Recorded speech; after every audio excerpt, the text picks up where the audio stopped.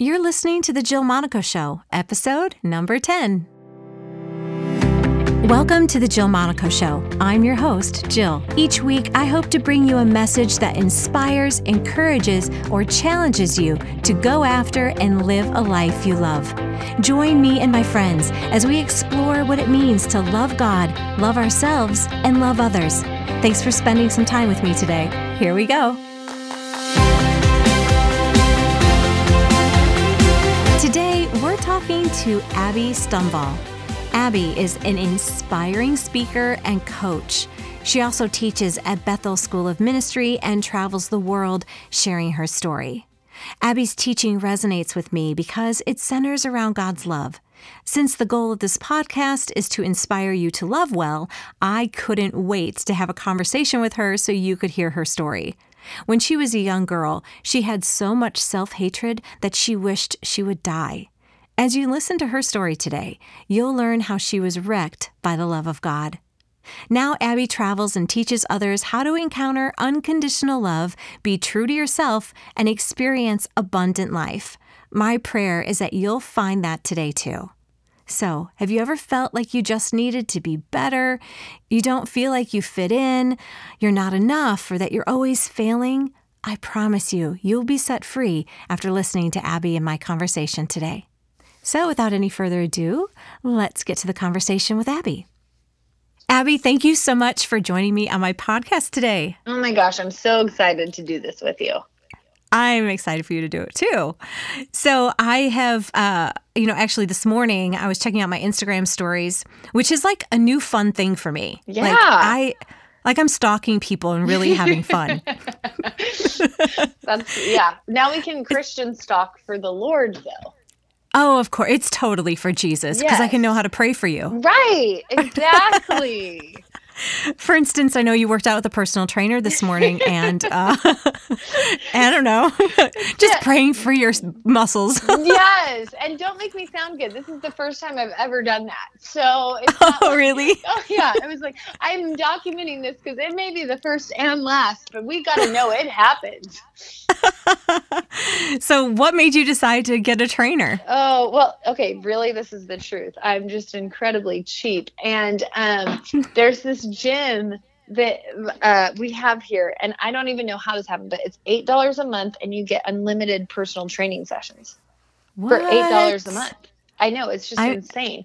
And so normally I have a friend. Here's what I've learned about working out. I cannot do it on my own. Like, I have all great intentions, and then it gets to the day and I'm like, oh, just sleeping sounds so much better. And so I have friends come over to my house to force me to get out of bed to work out. But the people I normally work out are in Africa for a month. So I was like, what am I going to do? I can pay $8. That's what I can do. So nice. I tried it, and we'll see how it goes. But I tried a stick shift, and I was legitimately concerned that I wouldn't make it home because my legs were such mush that I was like, I'm going to slip out of gear because my foot will fail me. I prayed a lot. That is awesome. And, for people who don't drive stick shift, they don't really get it. Like, no. I learned on a stick shift, so I thought I was going to die many times. It was my dad's tough love. One time he got out of the car because he was so frustrated. He's like, "I'm going to walk home. You figure it out." Oh, no. It's like sink or swim. You have to learn now. Yeah, and I mean, it's just around the corner from home, but I figured it out. Right? When you have to, you do. True. And now for the rest of your life, you're a stick driver. You'll be fine. I am. I have a special skill. Yep, special skill. But it's so fun to talk to someone that I've only known through social media because I could just ask you all kinds of questions from the things that you post. But I'm a fan of your hair and the different colors that you do. Yeah. Different color every couple months. Yeah, it's awesome. I've had the same color pretty much my whole life. It was real for a while, and now it's got some help. In watching you and watching God just use your ministry, I've just been so drawn to the things that you talk about because it's all rooted in love.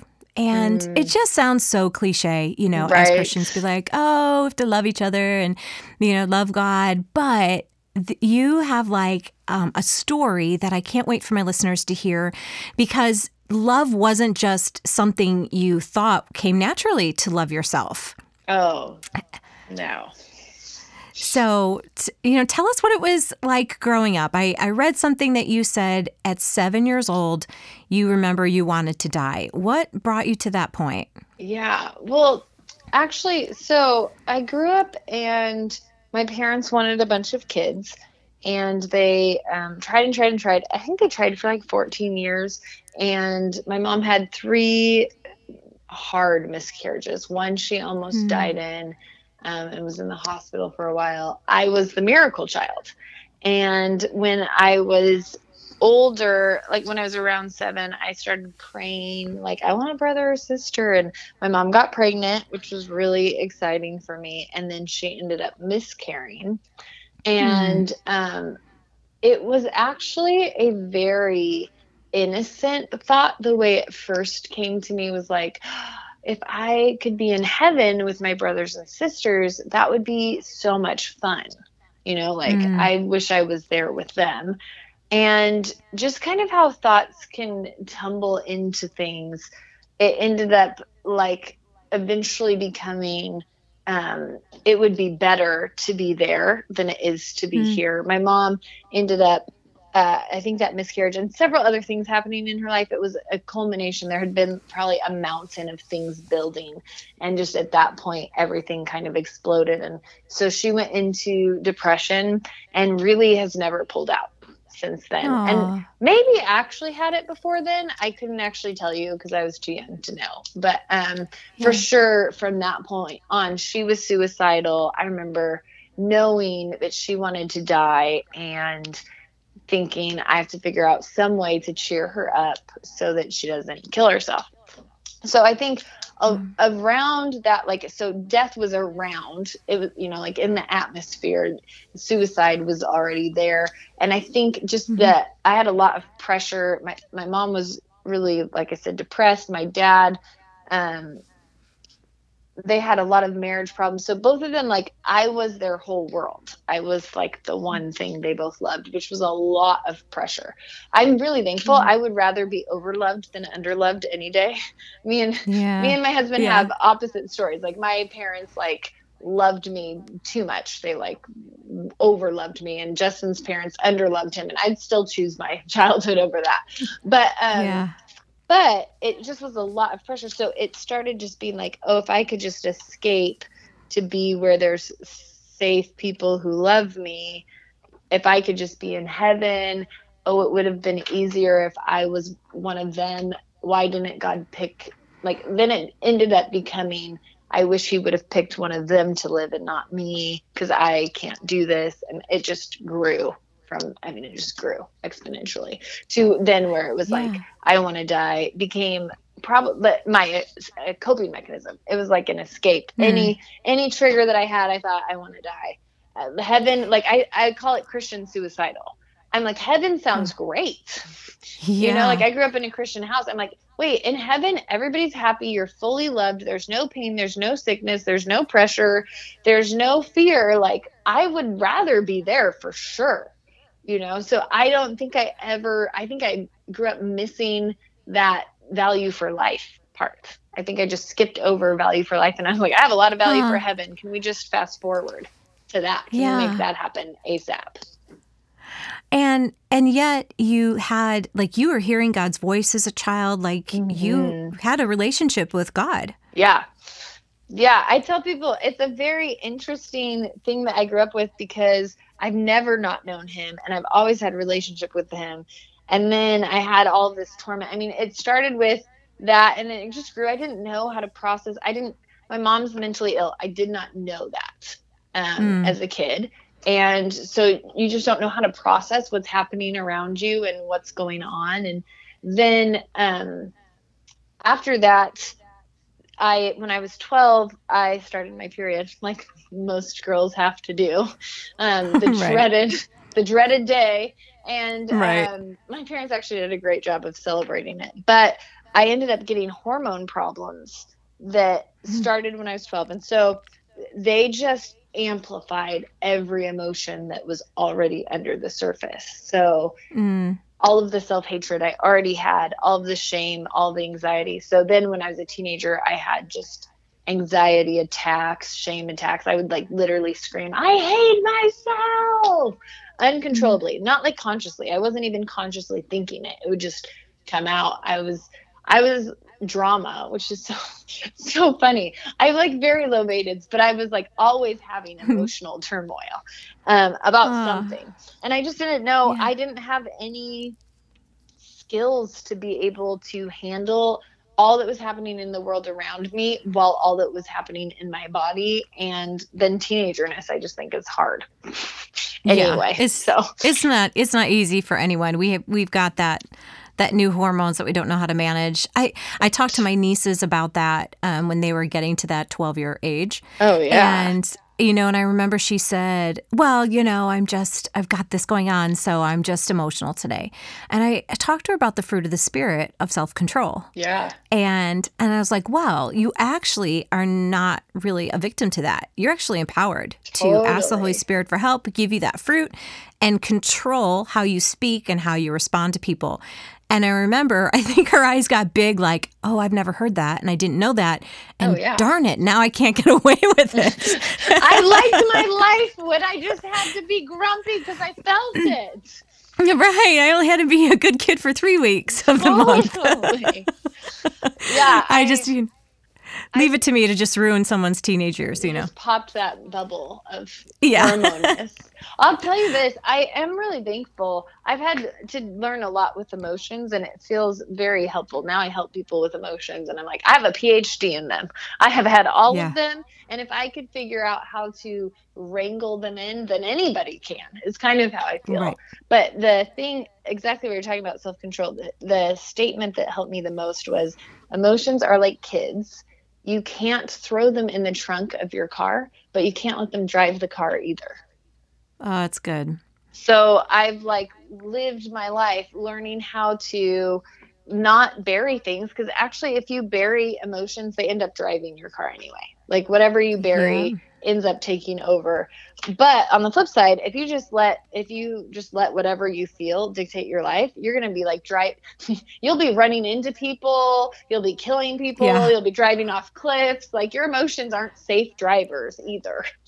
Right. They're good at giving you information. They're just Yes. not they're not always right about the story they tell. Totally. Absolutely. Yeah. So this shifted for you at a certain point. So tell us about that. Yeah. Well, God is so kind. That's the beauty of relationship with him is that he's never content leaving us in torment. Like he really wants to get all that he paid for. And I like that Mm-hmm. about him. He never gives up on us and he's never like, "Oh yeah, well, I'm glad you're a Christian, but now for the rest of your life this will just be your struggle." Cuz I remember pastors saying that, like, well, you just might always struggle with this. This just might always be hard for you. And I think that that is a very unhopeful gospel. Yeah. So, And we never hear Jesus saying that to anyone. yeah, just enjoy the misery. Just keep Yeah. keep pushing through. Nothing will change. Right. He Yeah. never said that. Yep. So I think there's a couple of major life defining things. One of them would be he really had to change my view of him. There's the story in the Bible where the Jesus is talking about he gives the parable of a master who gives 1 talent, 2 talents, and 5 talents to different people, and then leaves and comes back, and he's like, "What did you do with it?" And the person who had 2 talents and 5 talents talks about how they invested it and they give them back what they had. And the person who has 1 talent said, "I knew you to be a harsh master, reaping where you did not sow, and I was afraid, so I hid the talent. Here's the one that you have." And what I have learned was a lot, not I don't even know how to quantify. I wish I could give numbers. Like 60% of my torment was from this and 40, but I don't Mm. actually know. But a Yeah. chunk of my torment was from how I saw God.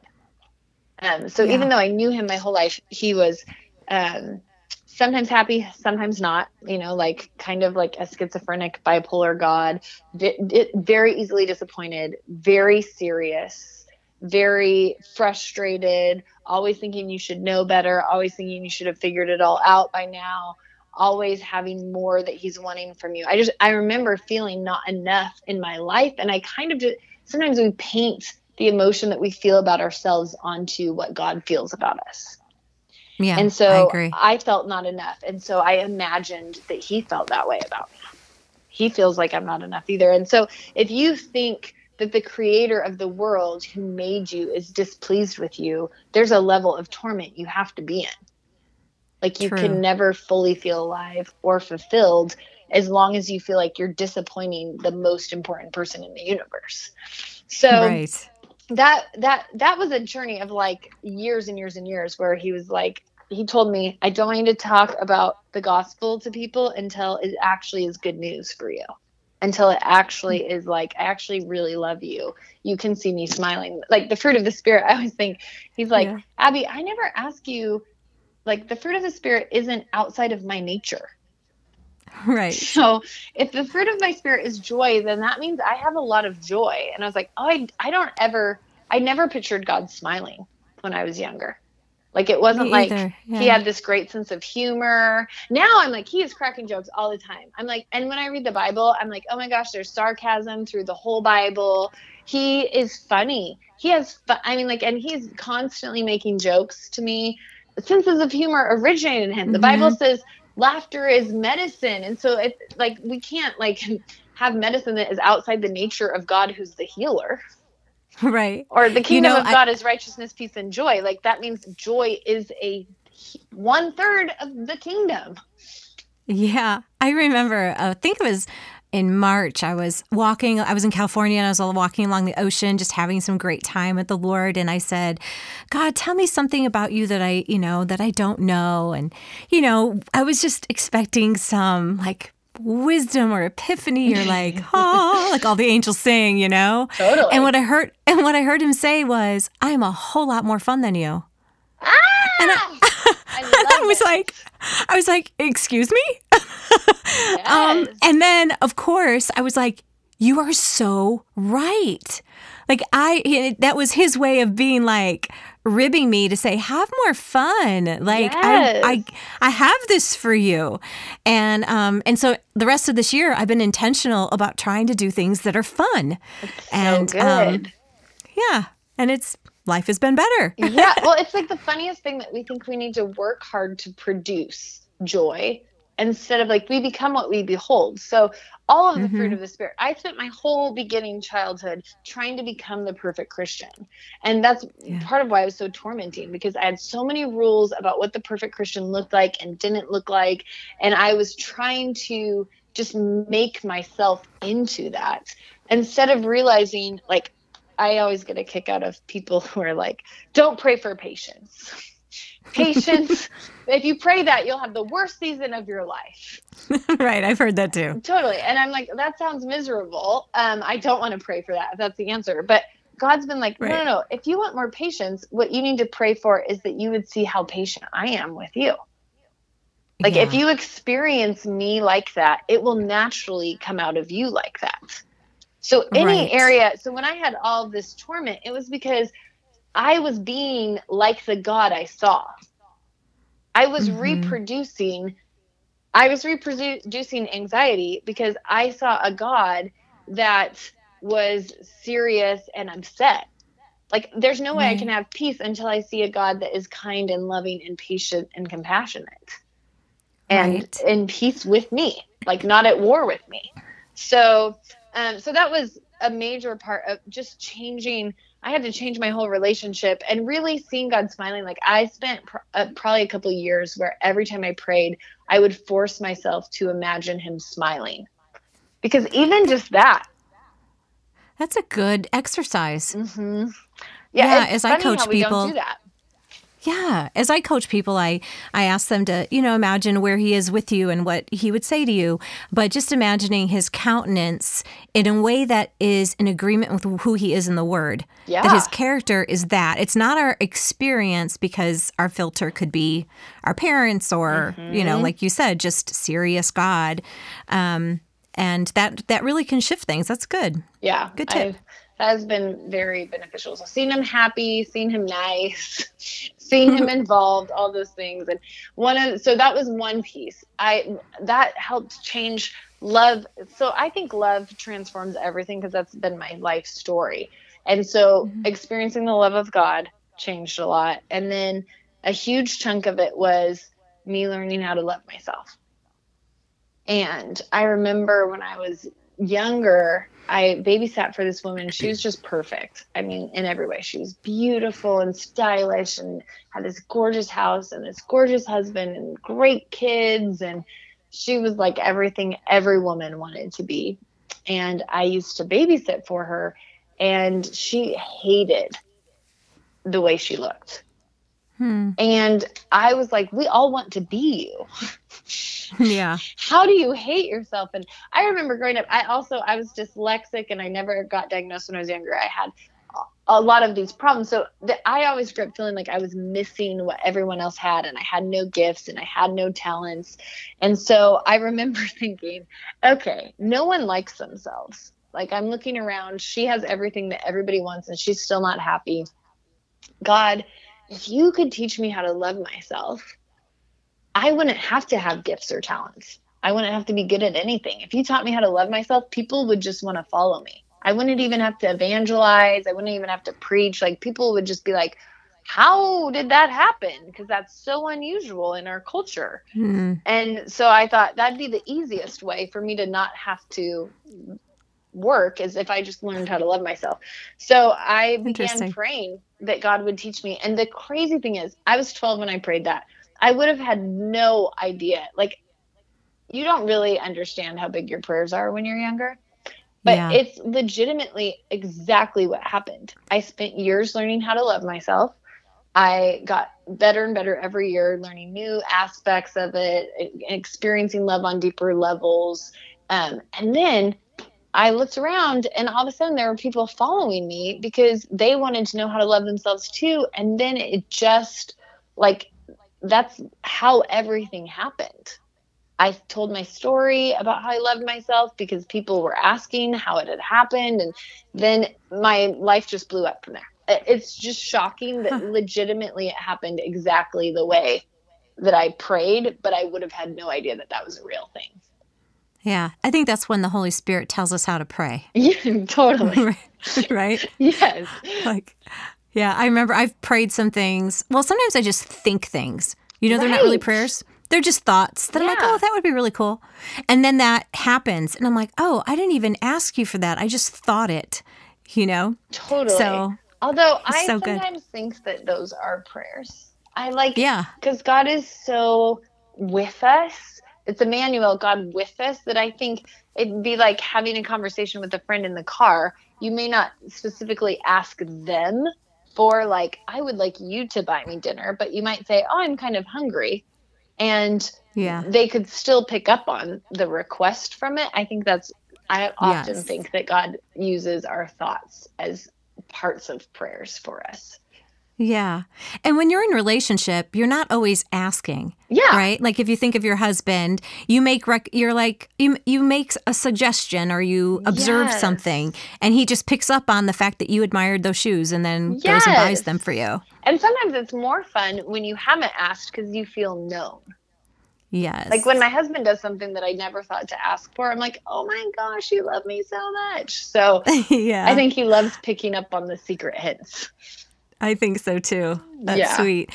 Well, I heard this phrase that a lady came up to you and prayed over you, and she said something to you. Maybe I should let you tell it, what you were born to do. Oh, yeah. Well, this is so funny because she actually didn't say anything. It was totally just, I had a God moment. But that's what it was. What happened was, when I was younger, I was going to get a tattoo, and I had been praying about it for forever. And God said, now everybody has different ideas about tattoos, and I feel fine if other people feel like they're unbiblical. That's fine with me. Do you, and I'll do me. So I'm not giving you permission to the whole world to get tattoos. You figure it out with the Lord. But for me personally, that's always my disclaimer. I'm like, I don't have a corporate opinion, just a personal one. Right. Jesus didn't talk about tattoos, unfortunately. So I know. But I really felt like God told me to get abundant life written on my body, because he said it was a promise that would never be removed from my life. And that's cool. that it would be a permanent reminder that anytime that I wasn't at abundant life, that was still where we were headed. And I remember having like, okay, this is what I'm doing. And so the night before I went to get the tattoo, I had I went up to my friend for prayer, and this is so funny.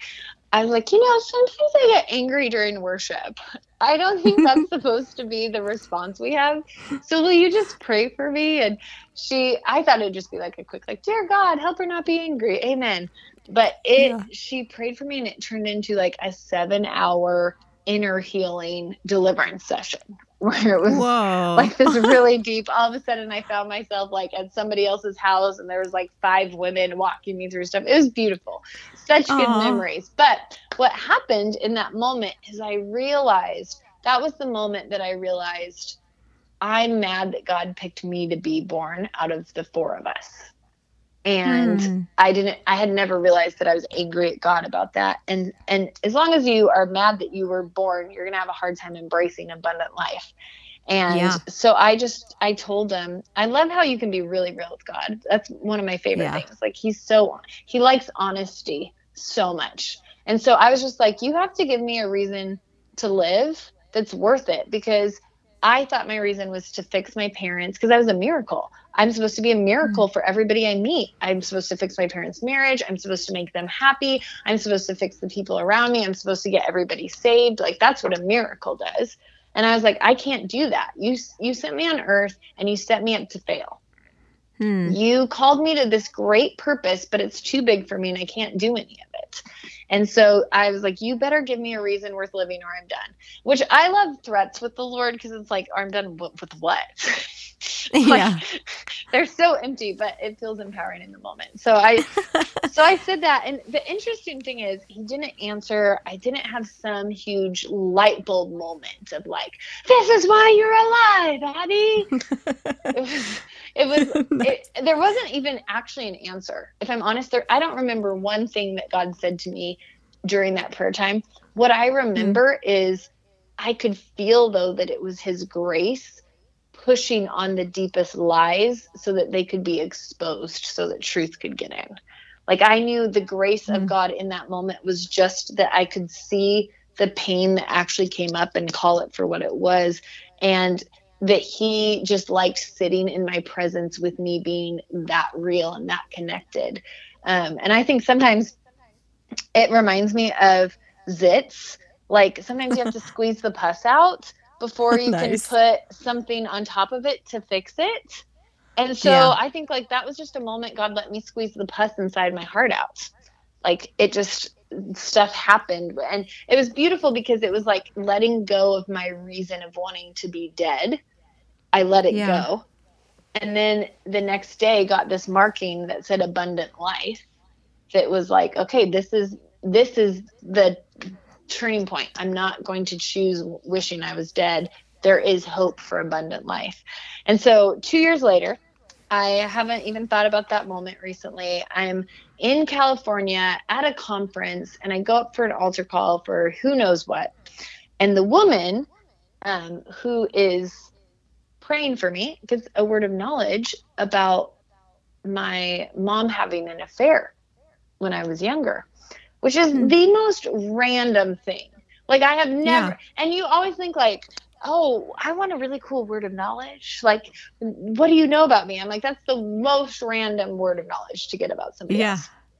And I'm sitting there, and so she walks me through forgiveness. I didn't even know that I had unforgiveness about it. I didn't even know it was in there. I didn't, like, it was shocking to me. But the interesting thing is, when I found out my mom had an affair, because everything in my life was so based around I'm not enough, my filter of that was my mom's affair proves that I'm not enough. Because Yeah. if I would have been enough, she would have been content just being my mom and being in our Yeah. family, which is not logical. Like, it had nothing to do No. with me. But But as kids, that's how we think everything's about us. right. And the enemy loves to tell us what things mean, an Yes. event in our lives or even other people's behaviors. And he likes to let us know what he thinks that means, because then we distance ourselves from each other and from God. Yeah. He's great at spinning stories. Yeah. Yeah.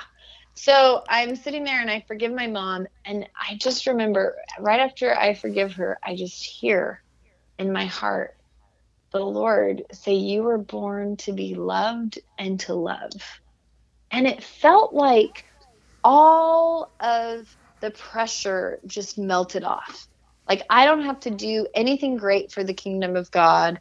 I don't have to be any great person that changes everything. Like, I just have to get really good at receiving God's love and then responding back towards him with the love I've received, and then giving that love Hmm. away to the people around me.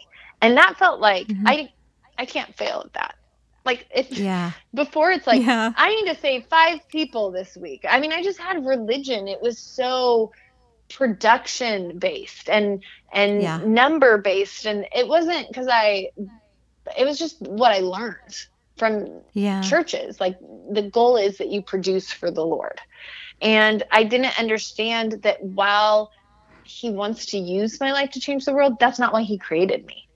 He actually made Right. me just to love me. He didn't make me so that I could save my neighbor. He didn't make me so that I could be a light in the darkness. He made me because he actually just had so much love. He wanted to get to love me. Right. And if I One. never do anything, his purpose of getting to love me still gets to be fulfilled. Yeah. I often say something that when I'm teaching on this kind of thing, and this is how God has put it into my brain to understand it and share it, is that what comes to me is cultivated in me and is communicated through me.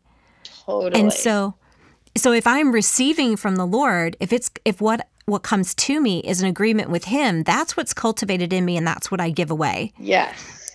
But if we're in agreement with the enemy's thoughts, then that's what is, Comes to me. yeah. And that's what I become and think about myself and think about others. And that's what you give away. So That's yeah, so good. we were just born to receive the love of God, love ourselves and love others. And it's not that, that churchy thing. It really frees you from having to do anything and have that, Yes. Checklist, because when you think that way all the time, you just naturally respond to what's in front of you. Exactly. And the kingdom was meant to be so much more natural than I understood it. Like, you are so loved by God. The love changes you from the inside out. So you're not trying to produce something from the outside in. You're letting the inside Yes. out show up. Yeah. It's good. It's a completely different, I mean, it's so much more. It was so liberating. It That's changed awesome. everything, and it changed my heart posture. And it really challenged me. I will tell you what, receiving love is so much harder than earning it. It feels Hmm. so much more uncomfortable. I remember this woman when I was probably like 18. God told her to give me her car for like $100, and it was a nice car, especially to me when I was that old.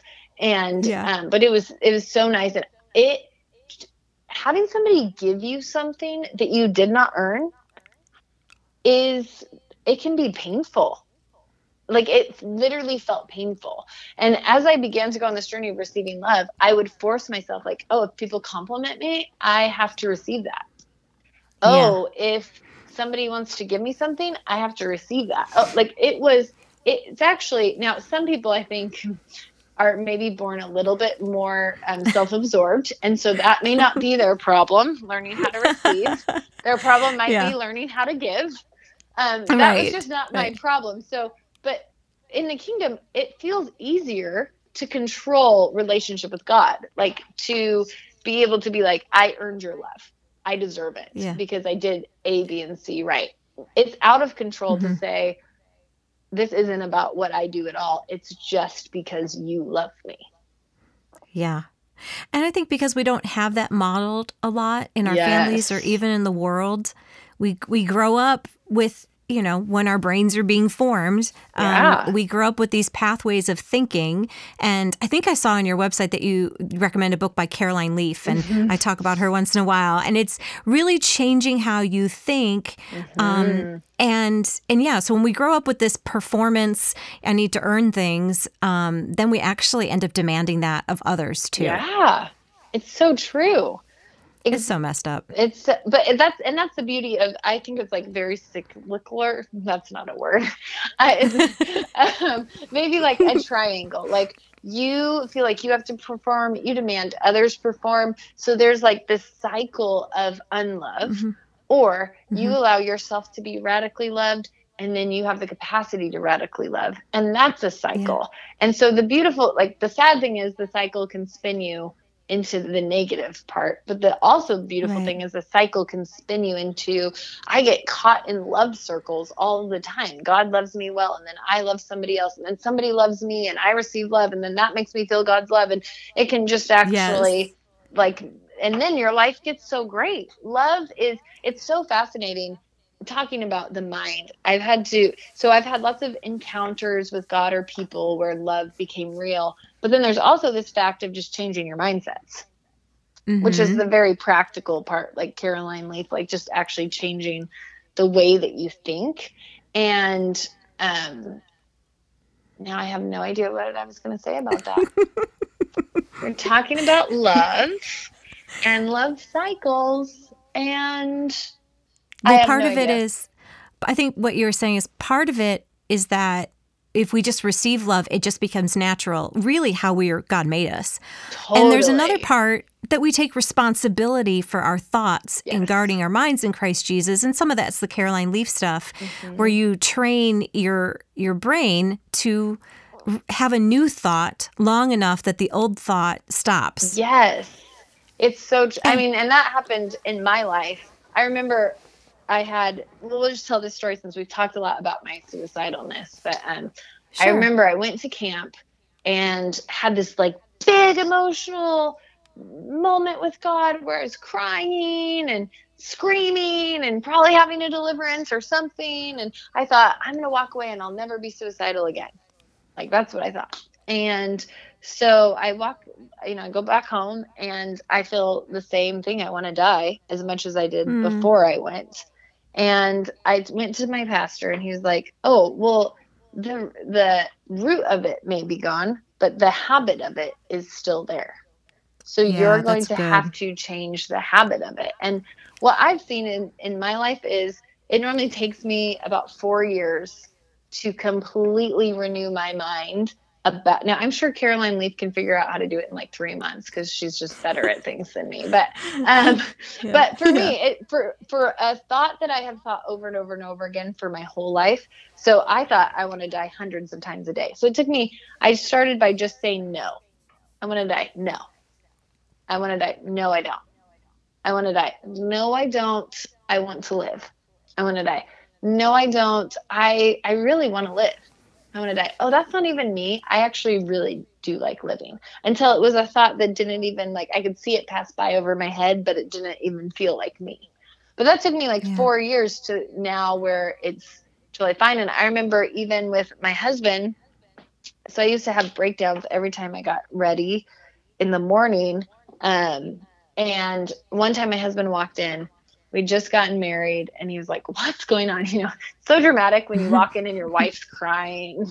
He's like, what is happening? I'm like, I'm ugly, or, whatever it was. And so he sat there and he made me just repeat truth after him. He said, the truth is I'm beautiful.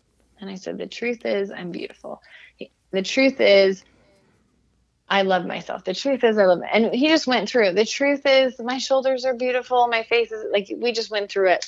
And now here's the thing. I didn't feel anything when he did that. I actually remember when he said, repeat after me. The truth is I'm beautiful. I was like, no, and he was like, what? And I'm like, I mean, like, I was not happy to say it, didn't believe it, couldn't even get it out of my mouth. It probably took me 5 minutes to actually say it with real words. Yeah. But I never, ever struggled with it again. Wow. And that's the thing about truth. So sometimes truth is it takes 4 years to change a thought by the faithful application of the word over and over and over again. Like in Ephesians, it says that Jesus loves, husbands love your wives like Christ loved the church, washing her with the water of his word until she becomes the pure and spotless bride. So there's times when we just have to be like word over and over and over again, truth over and over again. And then there's other times where you agree with truth. You don't feel anything supernatural. You don't feel anything interesting happening, but truth actually really does work. Yeah. It sets us free. Right. I was just going to say that. Yeah. Like God's word is powerful. Yeah. And if we agree with it and declare it over ourselves, even though, like you said, we don't feel anything. I do that with clients when I walk them through forgiveness. Yes. And you can declare you forgive someone, and I always say your heart will catch up later. Yes. But are you making a decision with your intention in your mind sincerely? And sometimes they say, I don't want to do it, and they have to go through their process. But I always say, let's just try it. You might end up waking up tomorrow feeling different. Totally. So what do you have to lose? Exactly. Yeah. Saying truth won't cost you anything. Right. Yeah. It can only lead to good things. And I think sometimes because the enemy can't read our minds, he has to hear out loud, I do not agree with you anymore. Totally. This is the truth. This is what I agree with. And I think it might have been Caroline Leaf or someone that talks about our brain learns in different ways. And there is a certain area of your thoughts that only believes things that you say. Interesting. And so declaring what you believe, I can tell you you're beautiful a million times, but when you say it, your brain believes you. Oh, yeah. That is so true. And me and my husband went after it. We got in front of the mirror. We started speaking truth over every part of our body. Because because I had hormone problems, I was up one night with pain, and God said, a house divided can't stand. And I instantly knew, he was like, you want to be free in your body, like you want sickness gone. You have been at war with yourself. You've been at war with your body. You've been at war with your personality. Like the things you say to yourself, if you had a boss who said those things to you, you would never want to work for your boss. So you're the boss of your body, and you're surprised when it doesn't want to work with you. Yeah. And I remember... You're reminding me of a time I stood in front of a mirror and I had some health issue and it was going undiagnosed and I had put on a lot of weight in a short amount of time. Oh, yeah. And I remember I stood in front of the mirror and I said, what did you do to yourself? And I was just so much self-hatred of who are you? And it's, I love that you're laughing because so many of us women have done it. Yes. Yeah. And you're like, and I heard myself say it and I was like, that's not even me. Where is that coming from? And so shortly after that, I don't remember how God did it, but I remember having the thought that my body was responding to what I thought of it. And so I started laying my hands on my thighs and being like, you are strong and you get me around and I thank you. And I was like, this may be ridiculous, but I was like, cellulite, you know what? I'm not sure why you came, but you can go now. It's okay. Thanks for how you helped me, whatever that was, but you can go now. I declared muscle. I don't know if it really worked, but I didn't take before and after pictures, but wouldn't that be like a diet that would sell? Oh, that would sell. Yes. But harder to do.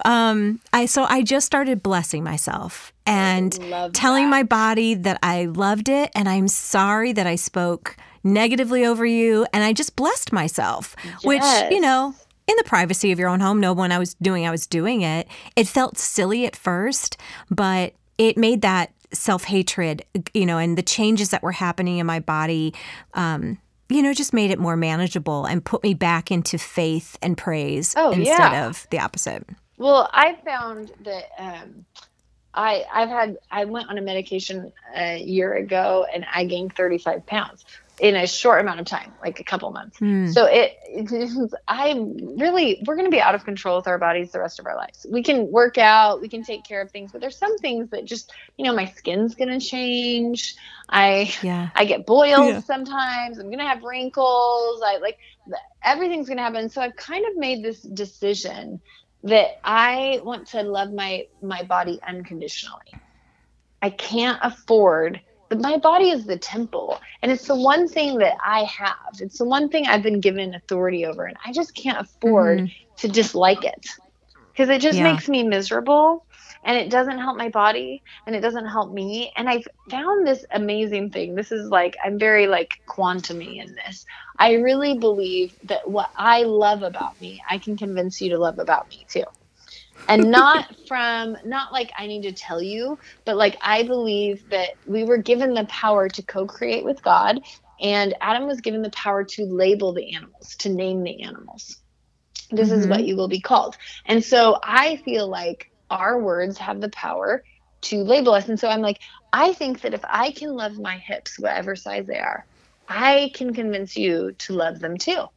And there's this, okay, so your heart, this is scientific. This is not me just making this up. Your heart can project what it is feeling up to 15 feet. Really? I didn't know that fact. Yes. And I don't remember if it's the energetic, how it pulses, or I can't, it's in Heart Math. It's a book that is a scientific book about your heart. And I should probably know more about the quote if I'm going to use it, but that's okay.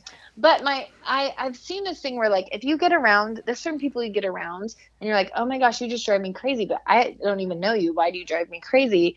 And I've noticed oh, you're carrying rejection on you. And I'm just buying into what you are carrying already. Yes. And this is an agreement you've probably made with a lie.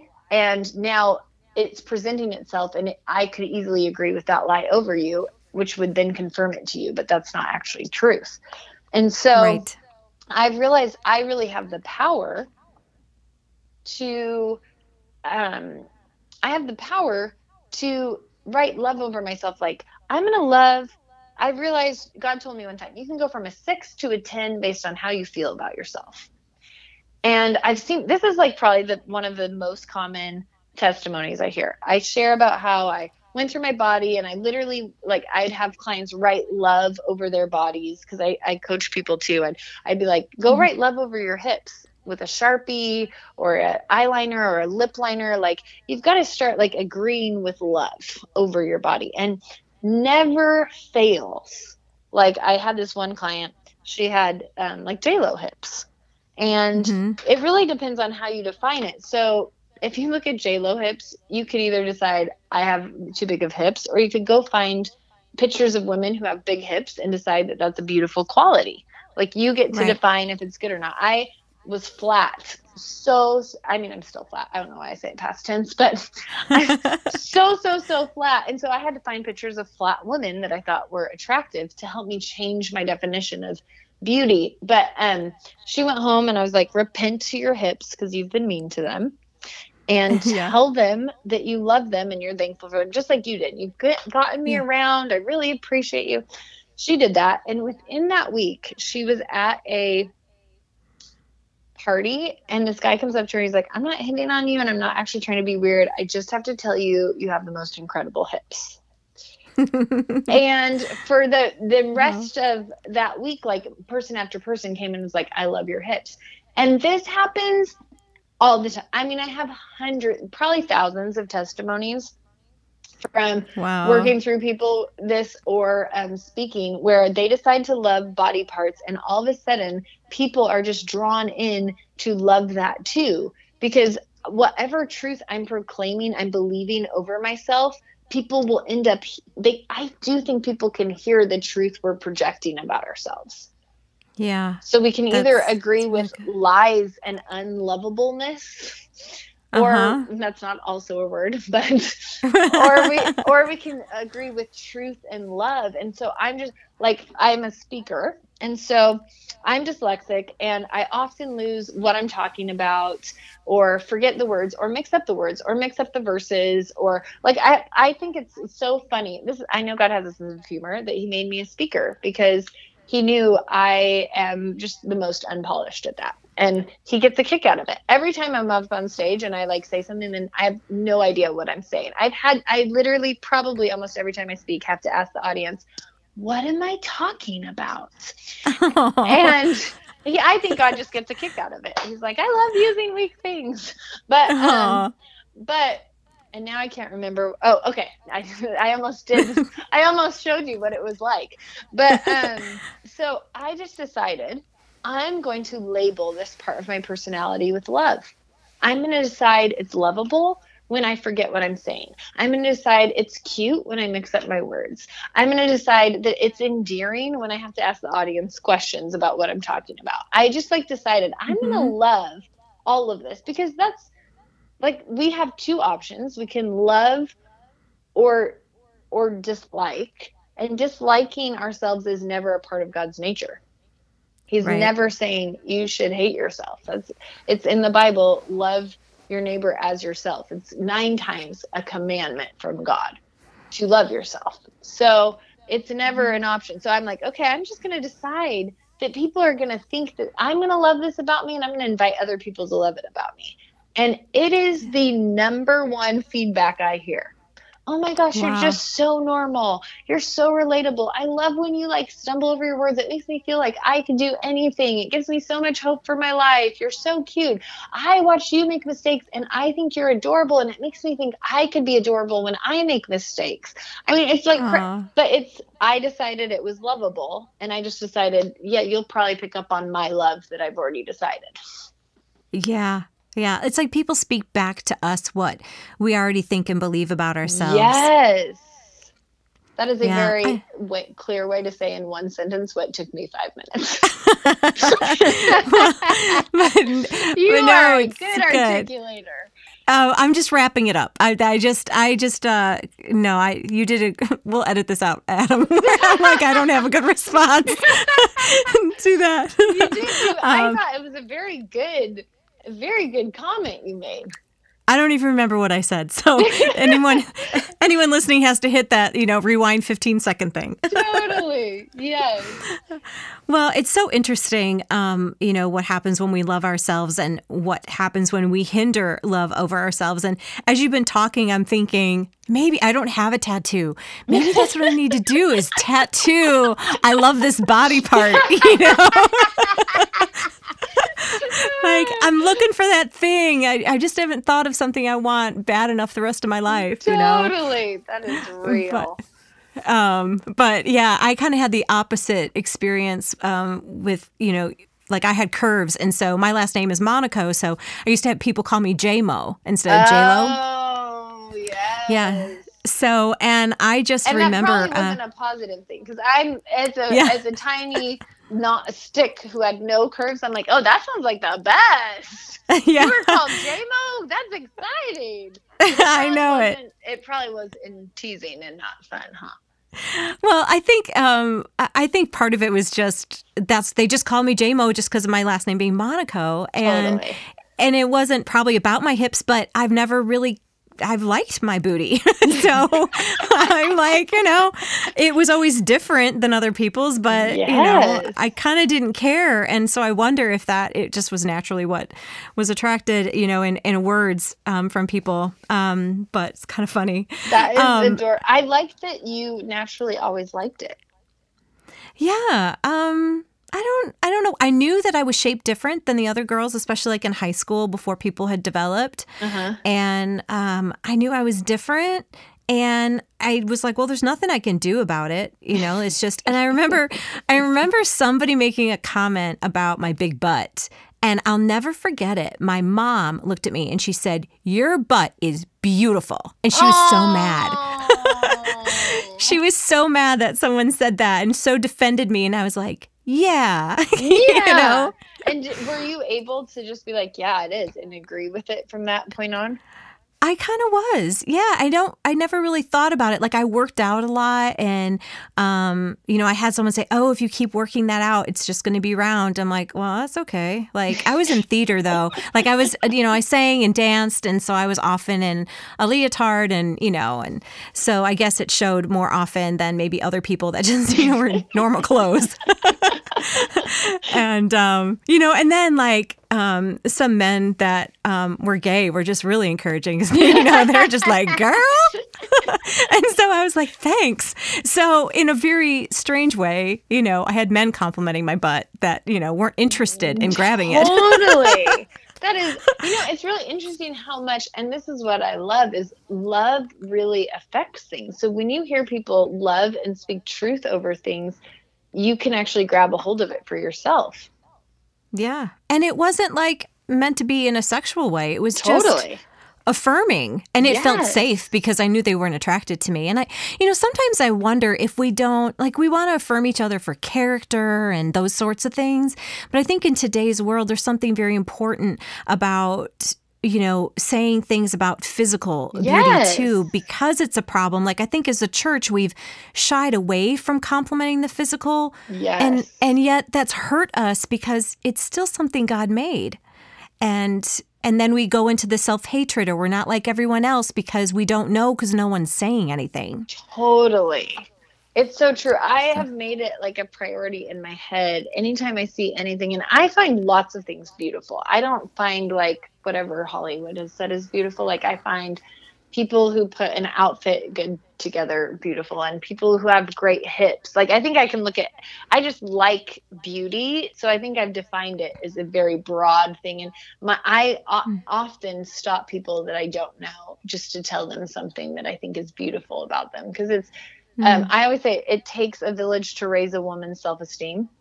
That's a good phrase. And it's not just physical, it is all of it. So like I try to tell people when I see them do something that is smart, or when I see them be kind, or because just speaking truth, just like the truth you heard over you helped you embrace your body.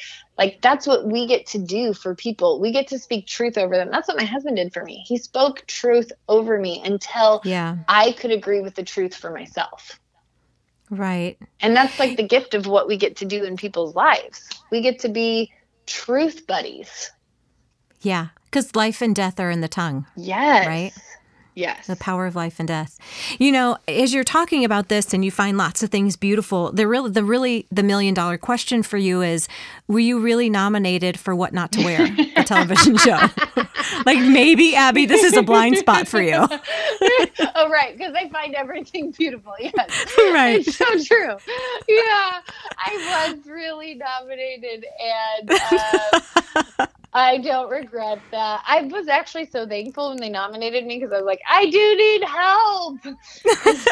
To this day, I like asked my best friend, I'm like, can you just come put some outfits together for me in my closet, and then I will just follow the rules. But you're funny. I will say I was much worse when I was younger, and I wore things like my bathrobe as a jacket. And so I can understand why they nominated me. Yeah, I thought, this is warm. It's like wearing a blanket around you. That's the most practical idea ever. It doesn't look as professional at your job to be wearing your bathrobe, in case some of you are curious. Right. Been there, tried that. It's not the best idea. Speaking of jobs, did you always think you were going to be a speaker? That is a very interesting question.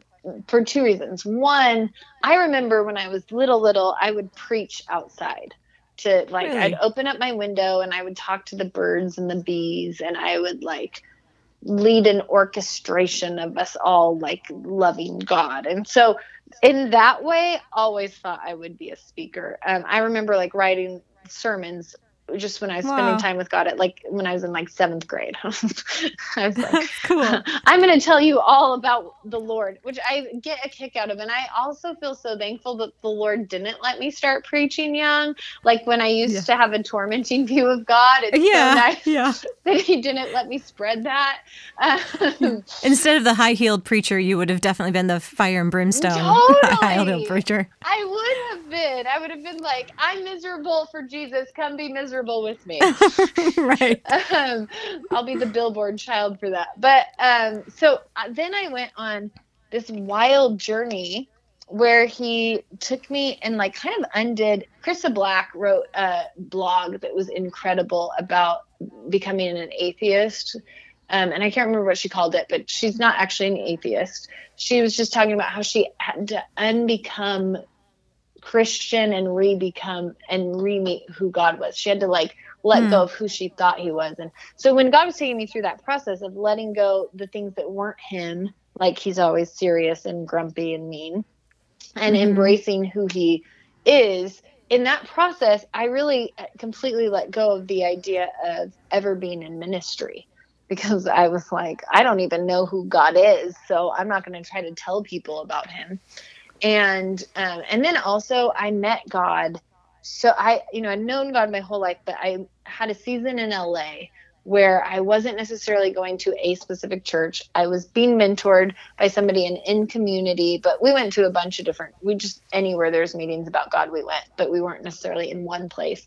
And I found God in that season of not necessarily being in church. And so then I was like, oh, you're so much fun in the real world. And then I started encountering him outside of the four walls of the church. And that was awesome. I was like, I never want to go back to church again. God is so awesome in the real world. He shows up. And so I was so excited. And so it was a shocking surprise when then I ended up moving to Redding. I had a dream about working at the front desk at Bethel.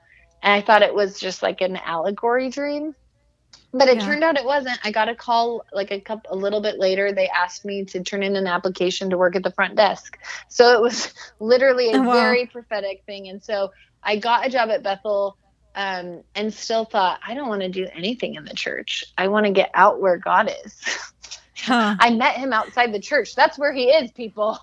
And so it was the kindness of God. He led me out of the church to meet him, and then led me back into the church to realize he's also there. He's everywhere. Surprise. Revelation.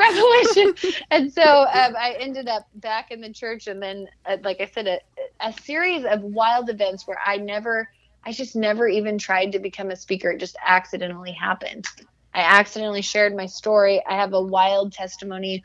I've told a bunch of random pieces, but I have a very much more succinct, this is stories by stories of how I went on the journey of loving myself.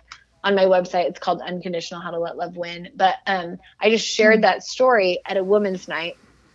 And then women got so liberated from it that they said, can we do this again and bring all of our friends? And then that turned into the whole school. There's a school of ministry here. They wanted me to do it for all the women, and that turned into them wanting me to do it for the women's conference. It just snowballed out accidentally. And so I think the kindness of God, he put it in my heart as a little kid, took me away from it. Which the beautiful thing is when you let go of a desire, when you get the desire, you're not enslaved to the desire. Yes. And so I'm actually thankful that I had a season to let go of it. Because when I came to Bethel, no part of me was striving to try to make something happen. There was no performance in ending up where I ended up. It was just the trust journey. And that is so much more liberating and empowering and fun. Because if you control your way to your destiny, you'll have to be in control the rest of your life to keep it. Yeah. Yeah, I think Bill Johnson has said something like that. I think if you strive to get to a certain place, you'll strive to stay there or something. Yeah. Yeah, me and Bill, we say the same things all the time. Yeah. Well, he just copies you. He copies me. Yes, he does. I'm glad you picked up on that. Yeah, I'm a pretty smart lady. Well, I want to ask about one more thing. Yeah. And I know we've been on the podcast a while, but it's kind of my podcast, so if You're people don't want to listen, yeah, like they can stop listening, but I hope they keep listening. So we're both coaches and obviously passionate about teaching people how to love themselves and stop believing lies and just getting outside the church and being who God made them to be. So what do you find to be maybe the top one or two things that people come to you with that are struggling? Why do they come to you for coaching? And that is a good question. It's like, maybe you should be a coach. You're good at questions. I do have a lot of people. Probably the two things I work with is learning how to love yourself, learning how to have compassion, learning how to get out of shame, learning how to get rid of your high stakes view on life. Just because loving yourself impacts all of your relationships, your filter on the story of your life. Like, if you don't love yourself, sometimes you miss out on lots of ways that God is loving you and you're not aware of it. And if you don't love yourself, oftentimes you're perceiving every interaction with people around you as negative towards you. And so I do a lot around letting love in. I do a lot with people who are struggling with not knowing what to do with their emotions, feeling like out of control, like anxiety or fear. But I think like the two things I would say I help people with the most is the two things that help me the most is victim mentality. I didn't talk about that at all, but I had a life-changing moment about victim mentality. Danny Silk came to my church when I lived in LA and said, if you struggle with chronic sickness, you probably have victim mentality, which I never heard that. That didn't even make sense to me. But he said, because you are used to feeling like other things get to run your life. Everything else is bigger than you.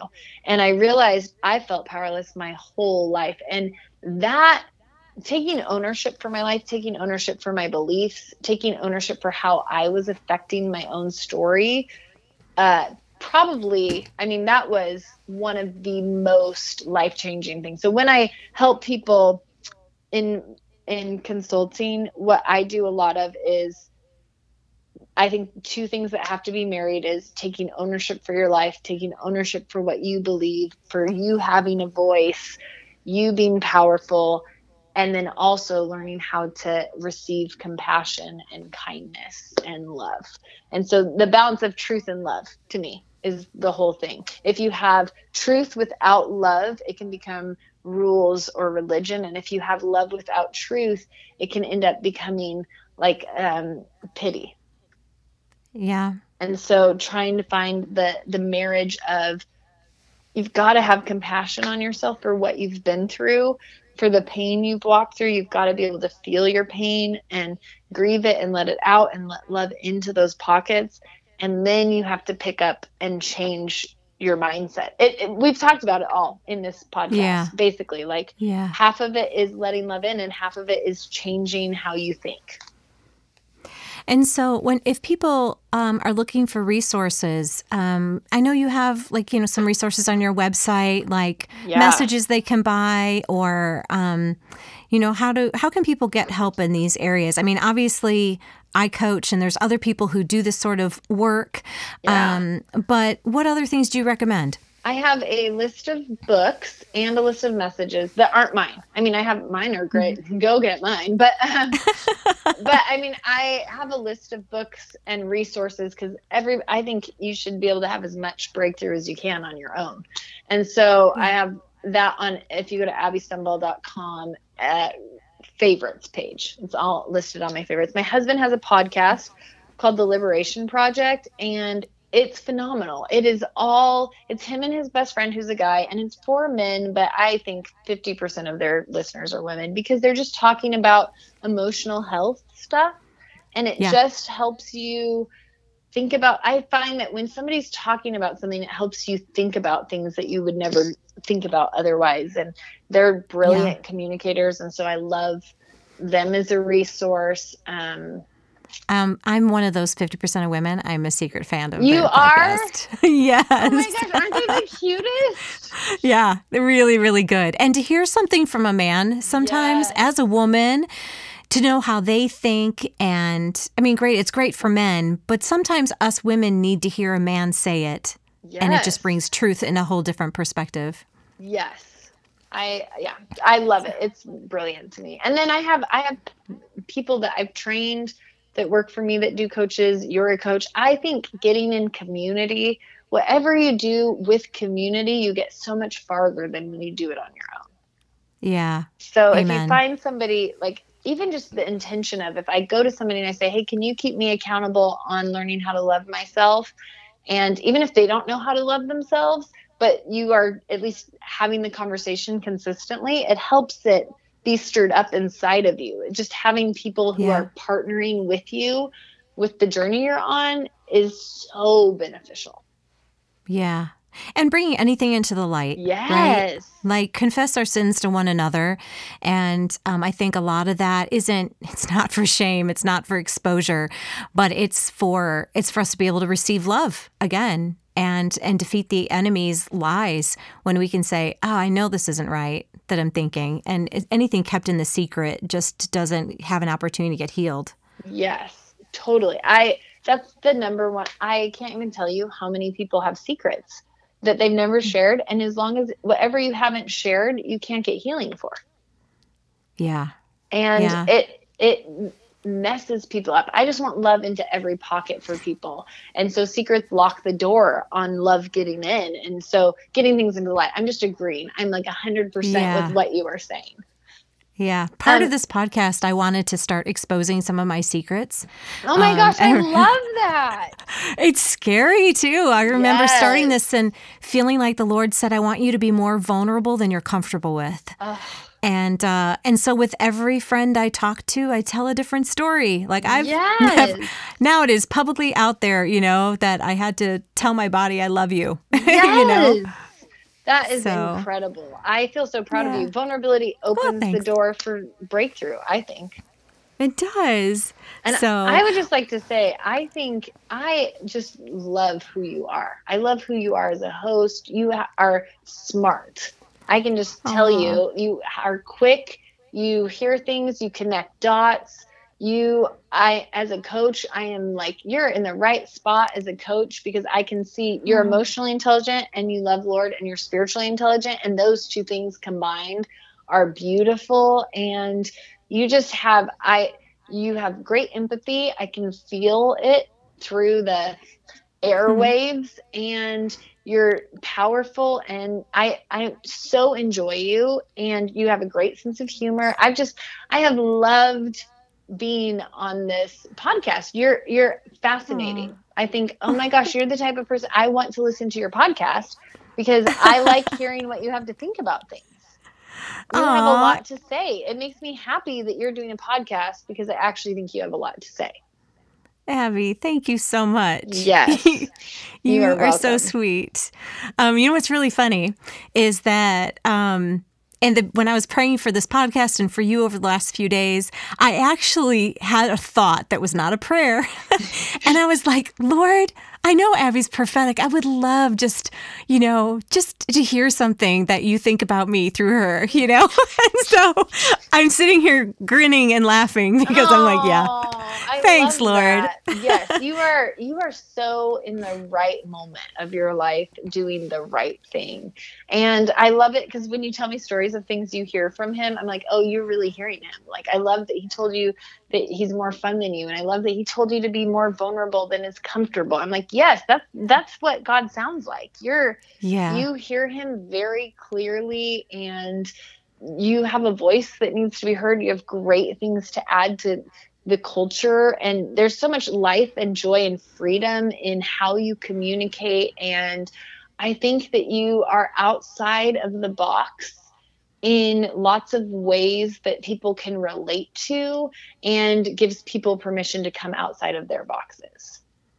Oh, well, I think you're a fellow outside of boxer. So that is true. So I think that's why I connected with you when I was stalking you on social media. Yes. So I'm so glad that I stalked you and that you were on this podcast today. Thank you for stalking me. And hopefully someday we'll get to meet in person. Yes, I would love that. That'd be so good. All right. Well, we're going to wrap up this podcast. Thanks again. You're welcome. I hope you enjoyed this episode of The Jill Monaco Show. You can find more about Abi when you go to jillmonaco.com/episode 9. Just click on the show notes to find all the links I mentioned today. While you're there, leave me a comment and let me know your thoughts on the podcast. And so you don't miss an episode of The Jill Monaco Show, be sure to subscribe to this podcast on iTunes and follow me on Twitter, Facebook, Instagram, all the social media. Just search for @JillMonaco. And if you were inspired, encouraged, or challenged by Abi, please share this podcast with your friends on social media and tag me with @JillMonaco so I can continue the conversation with you there. Well, thanks for tuning in today, my friends. And remember, love well.